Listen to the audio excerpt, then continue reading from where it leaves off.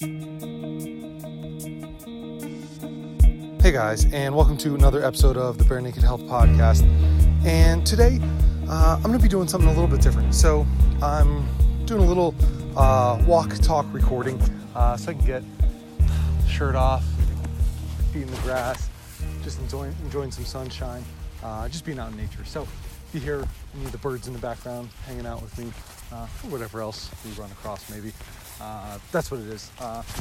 Sorry if the quality's not top notch, but I'd much prefer this, and I hope you guys enjoy it because it'll help everybody out. Plus, maybe you can get out in nature and listen to it too. So we'll all be hanging out together with some sunshine. Now, really what I'm going to start doing is some Q&A here. Reason being, I'm getting a lot of questions from listeners, clients, patients, anybody that I work with, and I just want to start answering some questions because I think it can help out me by thinking about things a little bit differently, being able to explain things, articulate it. But also, hey, people have the questions for a reason, and I hope I can help answer them to the best of my ability, or at least point people in the right direction. And the first one, this is a good one, just with my current training phase. So actually, recently I decided not doing Strongman Nationals this year, and I it was just, hey, we're crazy at home, right? But one of my patients told me yesterday, because he asked me about it, he's into lifting and stuff too, and he goes, this is probably twice my age actually, but he goes, family first, because there's no need for you to explain why you're not going. I always understand it. It's family first. And it just made me really think, because here's this little bit of a rough and tough guy, right? Biker dude, but he just appreciates that. Like, he just knows what it's all about. It's all about, hey, family and being close to those that you love. So without further ado, let's get to the first question here. Now, first one here, sorry, I'm bringing it up. How important is knowing and improving your 1 rep max and 1 rep max for building muscle and strength? So this is a 2-part question, but I think a really good one, because one that I've been thinking about as we've been training is, okay, so for building muscle, well, what are the factors that go into building muscle from purely training parameters, right? Because there's so many other things. I mean, hey, just me getting out in nature, getting my sunny walk in, feet in the grass, that's going to be important for it. But I'm talking right now purely to training parameters. So you have, I mean, to me, some of the most important things are going to be that time under tension, that overall volume, especially just that eccentric load, really being able to break down the muscles. And if you're not strong, it's going to be tough to get bigger, to add that hypertrophy, no matter what type of volume that you're doing. So obviously knowing your 1 rep max for strength, it's a no-brainer. Like, depends what type of strength you're looking for. Do you need to have a 1 rep max for whatever it is that you're competing in? Is it a 3 rep max? Is it a 10 rep max? I mean, those are all very different things to look at. So knowing that 1 rep max can be important, but you have to look at it in context. So for me, well, competing in strongman, I need to go quite a few maxes. A lot of times it will come down to, sure, a 1 rep max in some form of, the 1 rep maxes are usually in some form of either deadlift or overhead pressing event, but then it could also be a 60-second max, right? Maybe even a 90-second max, where to do as many reps as possible in that period of time. So those are both maxes from that standpoint, but each of them is trained, each of them is just very different. Now, again, improving that. So for me, if I can handle 300 pounds overhead, well, now when I go to just some of my standard military presses, right? Like, maybe that is on a split jerk. And that's been working really, really well. So now that I have that split jerk down, getting overhead stability and building some mass through my shoulders, through my back, if I can handle more weight, I can handle more weight. And it's easier for me to, again, take that time under tension, do heavier eccentrics to help cause more breakdown, potentially help build more muscle. So I think there's, again, a lot of factors that go into that, but suffice it to say, like, yeah, strength will definitely have an impact, a benefit for hypertrophy. Now, to what extent? have to do that? Well, again, it depends on your sport.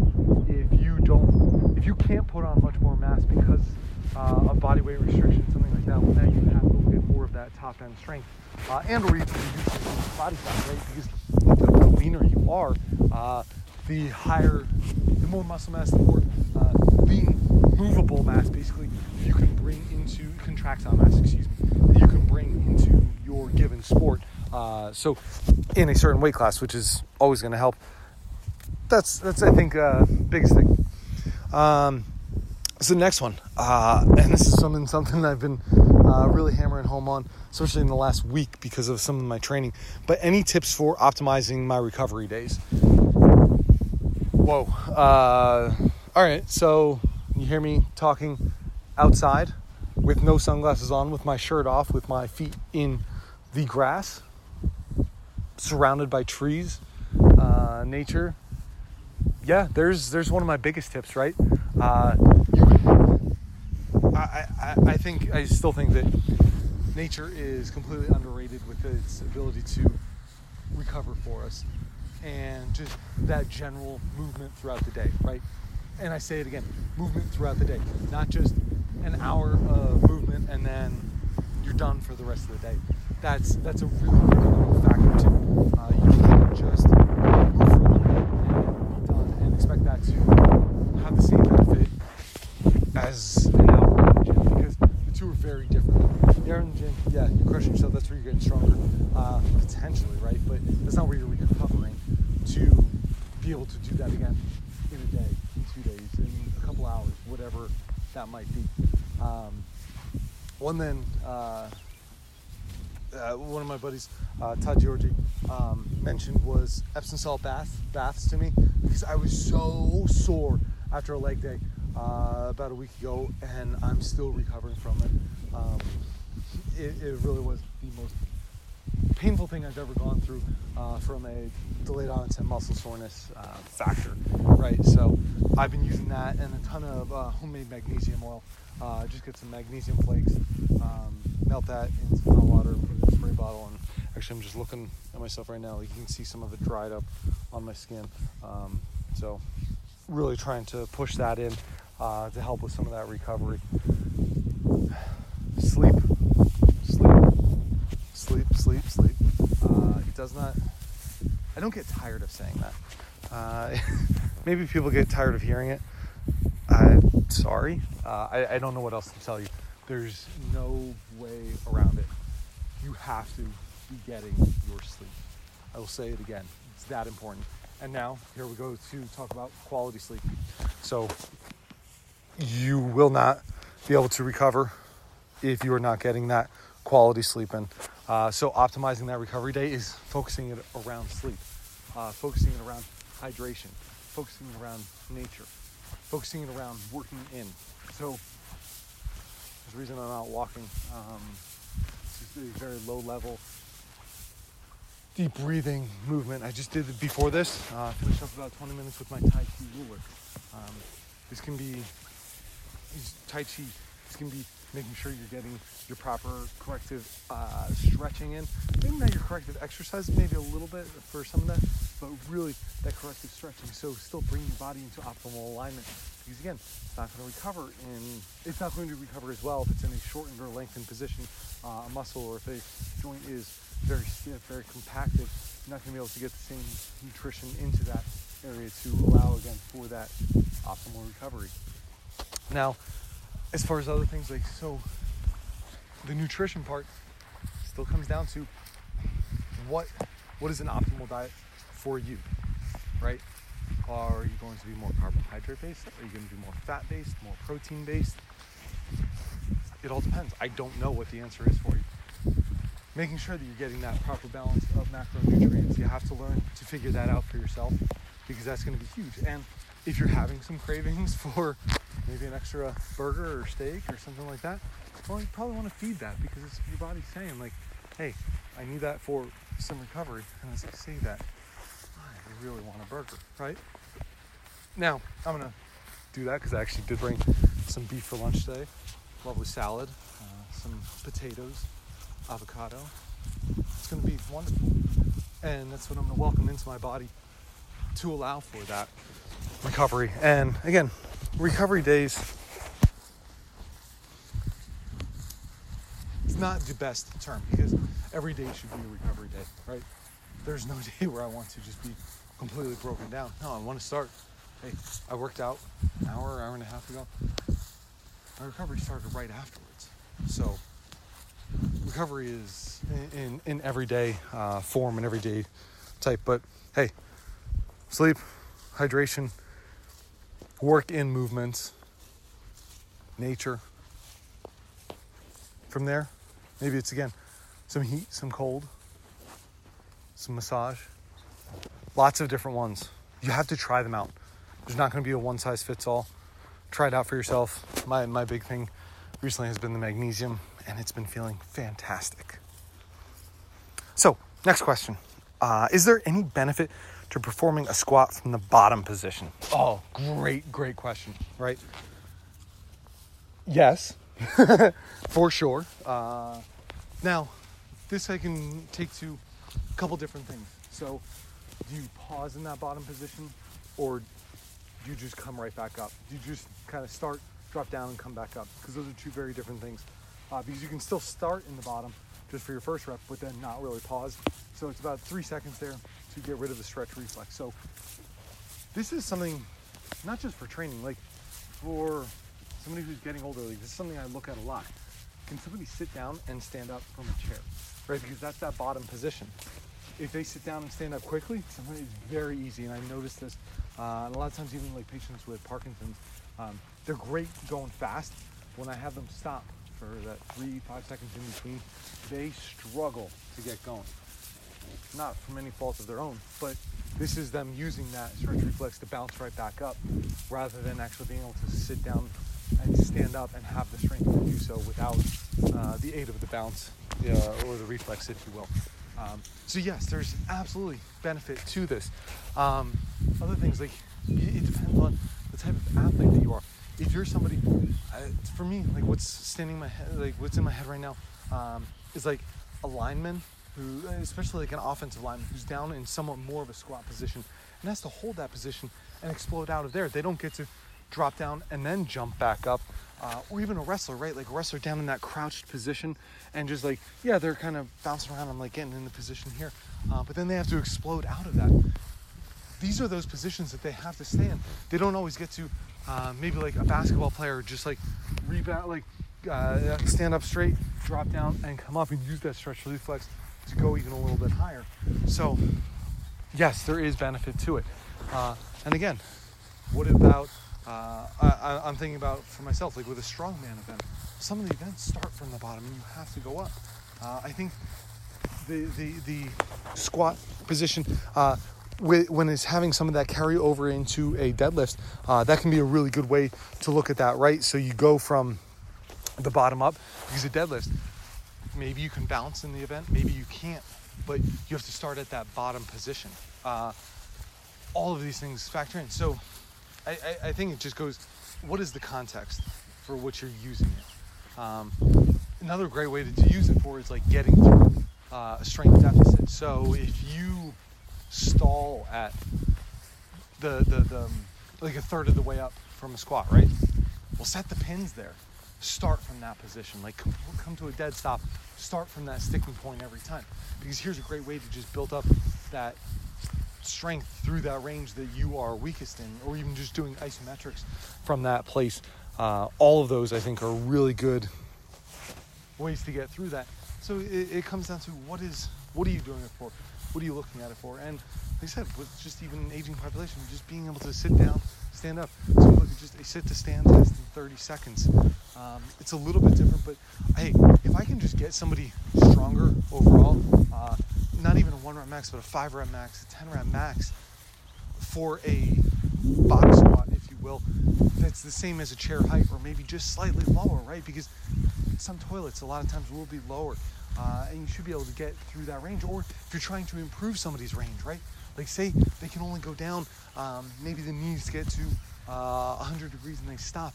Well, Now you start them at 100 degrees of knee flexion. So there's so many applications to this, which now that I'm talking about, I'm just even geeking out more on it. I hope you guys can appreciate that and just use it for yourself, use it for your clients in ways that fit. Now, last one that I'm going to attack today, is there such a thing as genetic potential and limit for skill? Yeah, I'd say so, right?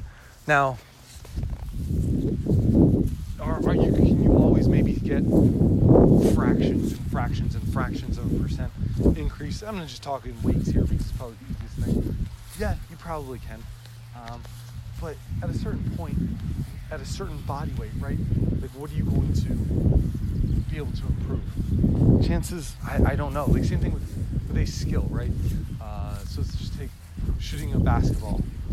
Are you able to go from a 30% foul shooter to a 70% foul shooter to a 92% foul shooter to a 92.1% to a 92.2? Like, at a certain point, it just slows down just drastically the amount of improvements that you're able to make. To say that you can't get any better, I don't know. I also know that chances of me having ever made it to the NBA would be slim to none, no matter what, right? If I practiced as hard as I could for forever, I'm not that explosive. So I just don't have that top-end jumping capability, don't have that top-end quickness. I probably could have gone to be a pretty good shooter, right? But I'm still going to be limited, by just my height, right? So there probably is a genetic limit. Like, that doesn't mean that I really don't think most people come close to what for them, right? They're going to come very well. Like, just most people will be very short of this. The chances that most people come to within even a few percent of their genetic potential, I think, is just such a small percentage of people, because so few people are willing to take that time, that commitment to really get to be the best. I was just listening before to a podcast. Paul Chek interviewed Mike Solani, who I've had on the show before. He's just a master of sport in the sport of kettlebell, and really one of the greatest U.S. kettlebellers, I guess, if you will, there is. And it's incredible to listen to him talk, to hear all the things that he goes into and does to just get to that ultimate level, like the best that he possibly can. And he is probably just tapping to the upper limits of his genetic potential, which you don't see very often. You just flat out don't. Like, he's making reps, like 1 rep, 2 rep in 10 minutes, just increasing that by each time, just over months in a period of time. But he is absolutely dialed in with his nutrition, with his sleep, with his movement programs, with his stretching, with his time outdoors, like all these things that we just discussed for the recovery aspect. And it's a beautiful thing to see. It's a beautiful thing to listen to. For him to explain it, for him to, the way that he lives it, it's tough to beat. I don't know that you see a lot of people at that range, at that level that he's at, for good reason. It is a lot of work. It is flat out a lot of work.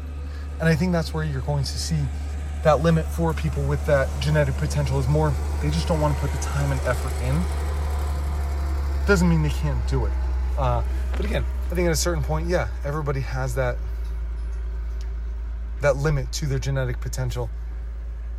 I would just question, are you anywhere near yours? That's what it ultimately comes down to. What do you want to do? And it doesn't have to be in an athletic endeavor necessarily, right? You could take your potential, your skill in any number of forms. Of course, business, parenting, just being the best spouse that you possibly could be. So these are things that I think about too. So it's, to me, the genetic potential doesn't have to be purely for sport. It can be across all areas of life. And I think that would make it more fun. Like, you tried to be the best that you could be, right, in all areas.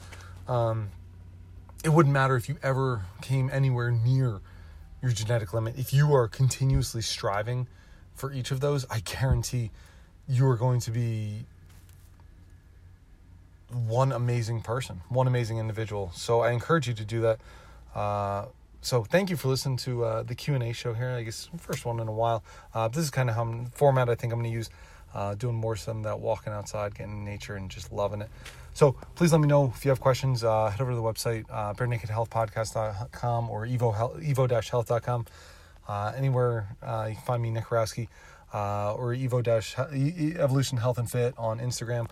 Go over there. Shoot me some direct messages, questions. Facebook. This is the two places I'll hang out most. Please let me know. I'd love to hear from you. I'd love to share some more answers to questions, just anything that I can help out with, because this is part of my genetic potential, I guess, right? My skill, being able to share this with the world. So thank you very much and have a great day.